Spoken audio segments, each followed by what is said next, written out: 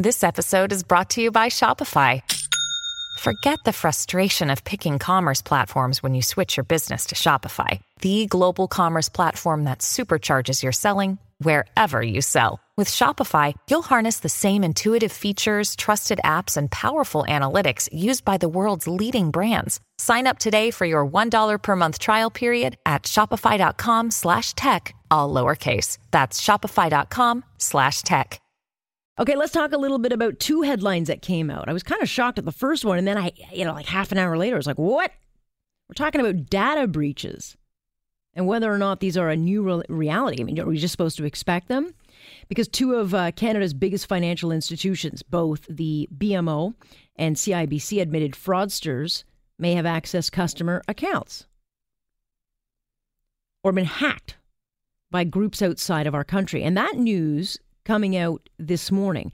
And so Simply Financial, which is, I guess, an arm of CIBC Bank, confirmed it, that about 40,000 clients had data comprised. And BMO didn't give a number, but they both admitted there is a problem. So what does it mean for you?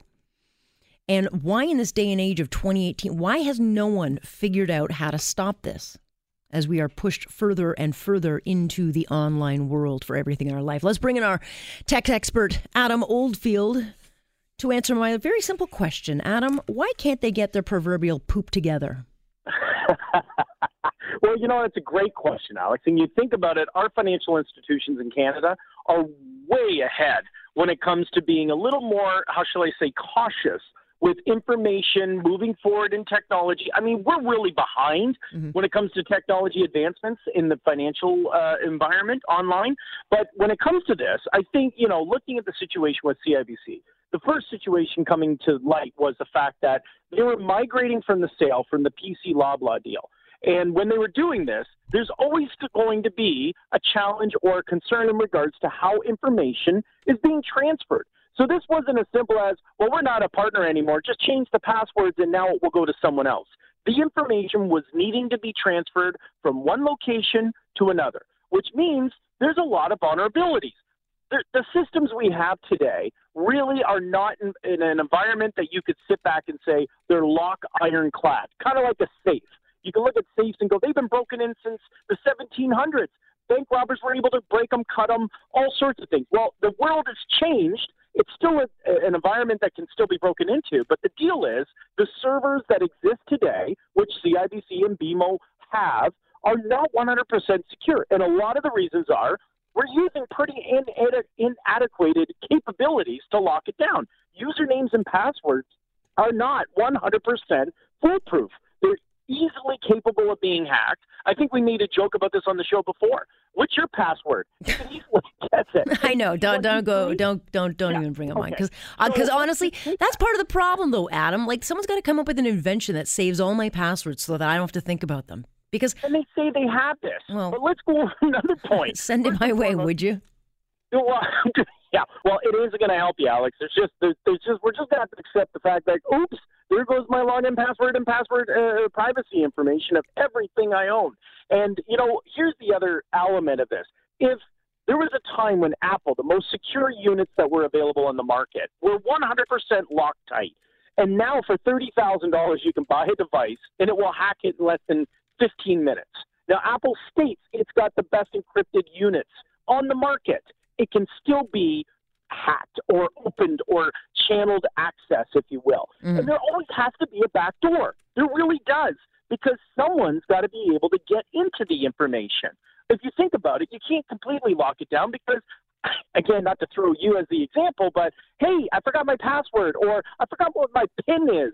What do? You call a 1-800 number, you send an email, hi, I forgot my password. Now, there's a lot, those are all generic issues. Let's talk about some other high levels. The number one valued market on the streets these days is information, privacy, login, password.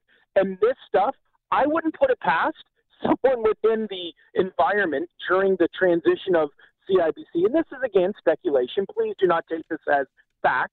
But it wouldn't surprise me if someone was transferred or advised sorry, you're no longer employed. We're moving our systems over to Simply. It's a whole different group that's going to manage this. Yeah, but these are you're talking about phishing, right? You're talking about the PHISING kind of phishing, where because I get emails all the time saying BMO needs to confirm a I never answer those. I'm actually smart enough not to answer those, but they're very tricky to spot because they look actually authentic.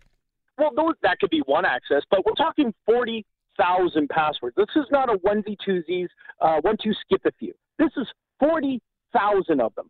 So my theory is that somewhere, somehow, someone either downloaded this information, gave access to the information, and literally probably got a paycheck for it. And we saw that easily not too long ago with the gentleman from Hamilton who was selling information to the Russians for millions and millions of dollars, and all he was doing was hacking Yahoo accounts.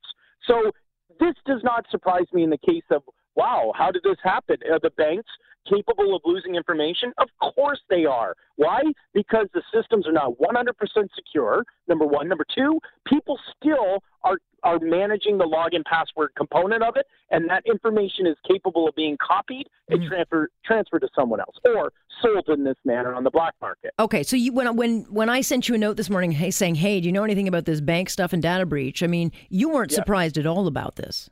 No, I'm not surprised at all. I hear about this constantly in regards to access of information. This is just the stuff that's being released. Right. This hasn't got nothing How comforting. to do with the stuff that we don't know about. Yeah. I know. Not to make everybody feel good out there and go, wow, this Adam's a real bummer, eh? Why do we bring him on? He's just nothing but like a killjoy.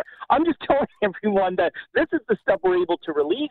And a lot of the government, they're being honest, and good for them for being so, because if it did leak out, 40,000 is not a small number. And if it was released outside of the bank, not the one telling it, as we saw with Yahoo, and look what happened to them, then it could be even a bigger disaster. So they're doing crisis management, which is smart, and by the law, they should. And further, it gives all the users out there a little bit of insight to go, wow, is my information secure? We can see that the banking and financial institutions are coming up with better security, but they still have a long, long way to go. Just texting me a code on my cell phone is not the solution. Okay, so then, I would think the banks, especially those in Canada, which make a little bit of money, they might be able to invest in this kind of thing. So, look, they have more money than God.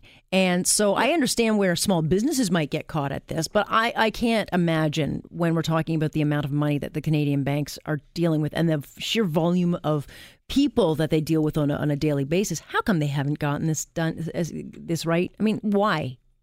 Why haven't they beaten the bad guys?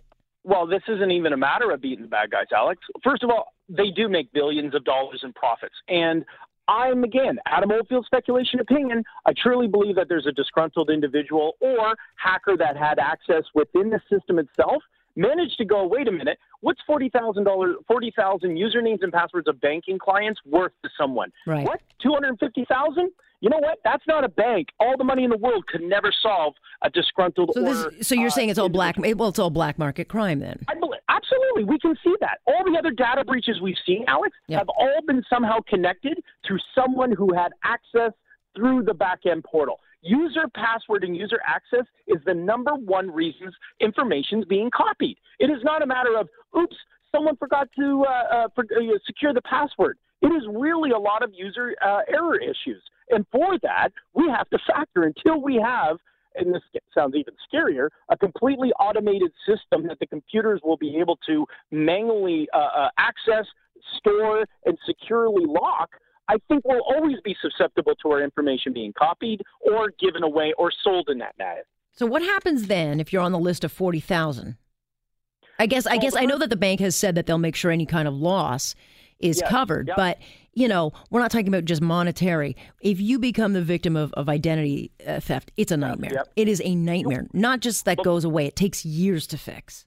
Here's the problem is they're not disclosing what specific information of their financial detail was given. That's the part which is kind of fuzzy in my mind. Now, what do you give a bank when you open up an account and you manage with them? Number one, if you've set up an account with CRA, you probably gave your social security number. That is the dead ringer of technically hell on all matters, because now they can do anything with that. They have access to your credit report. They have access to your details. Now, if they didn't have access to that information and it was just a username password with maybe your bank code number, I think it's really a simple process to say you need to change your password. You probably have to go in and update your content information. But even still, they got your name, they got your birth date, They probably have who your bills are, and that's really where the challenge is. If I was a hacker, not that I am, but if I was a hacker, the first thing I would do is I would take the information I have, determine who I did business with, meaning I knew that I had a Capital One account, it was paid directly through the CIBC. I now have access to that information. I'm going to now go through that process channel and start to utilize that. I won't touch CIBC. Why would I do that? I know you have access. I'm going to go to the channels outside of that and start testing all the other avenues that I know you've paid. So if a CRA account is there, I'm going to try and set up a credit status. If I see a Capital One, I'm going to try and access credit out of another system. That's where the bigger danger comes from. So really, I would suggest the CIBC is probably going to have to go through and disclose what was stolen, how it was used, and that information then needs to be told to the 40,000 users. Fun times. All right. I don't bank with CIBC, so hopefully this is not my problem. Thanks. There you go. You're safe. Paul, you can... It's all about me. It's all about me. Adam, appreciate it. My pleasure. Thanks, Alex. Thank you. Adam Oldfield. He is our tech expert. My good old buddy. He'll always be Adam to me.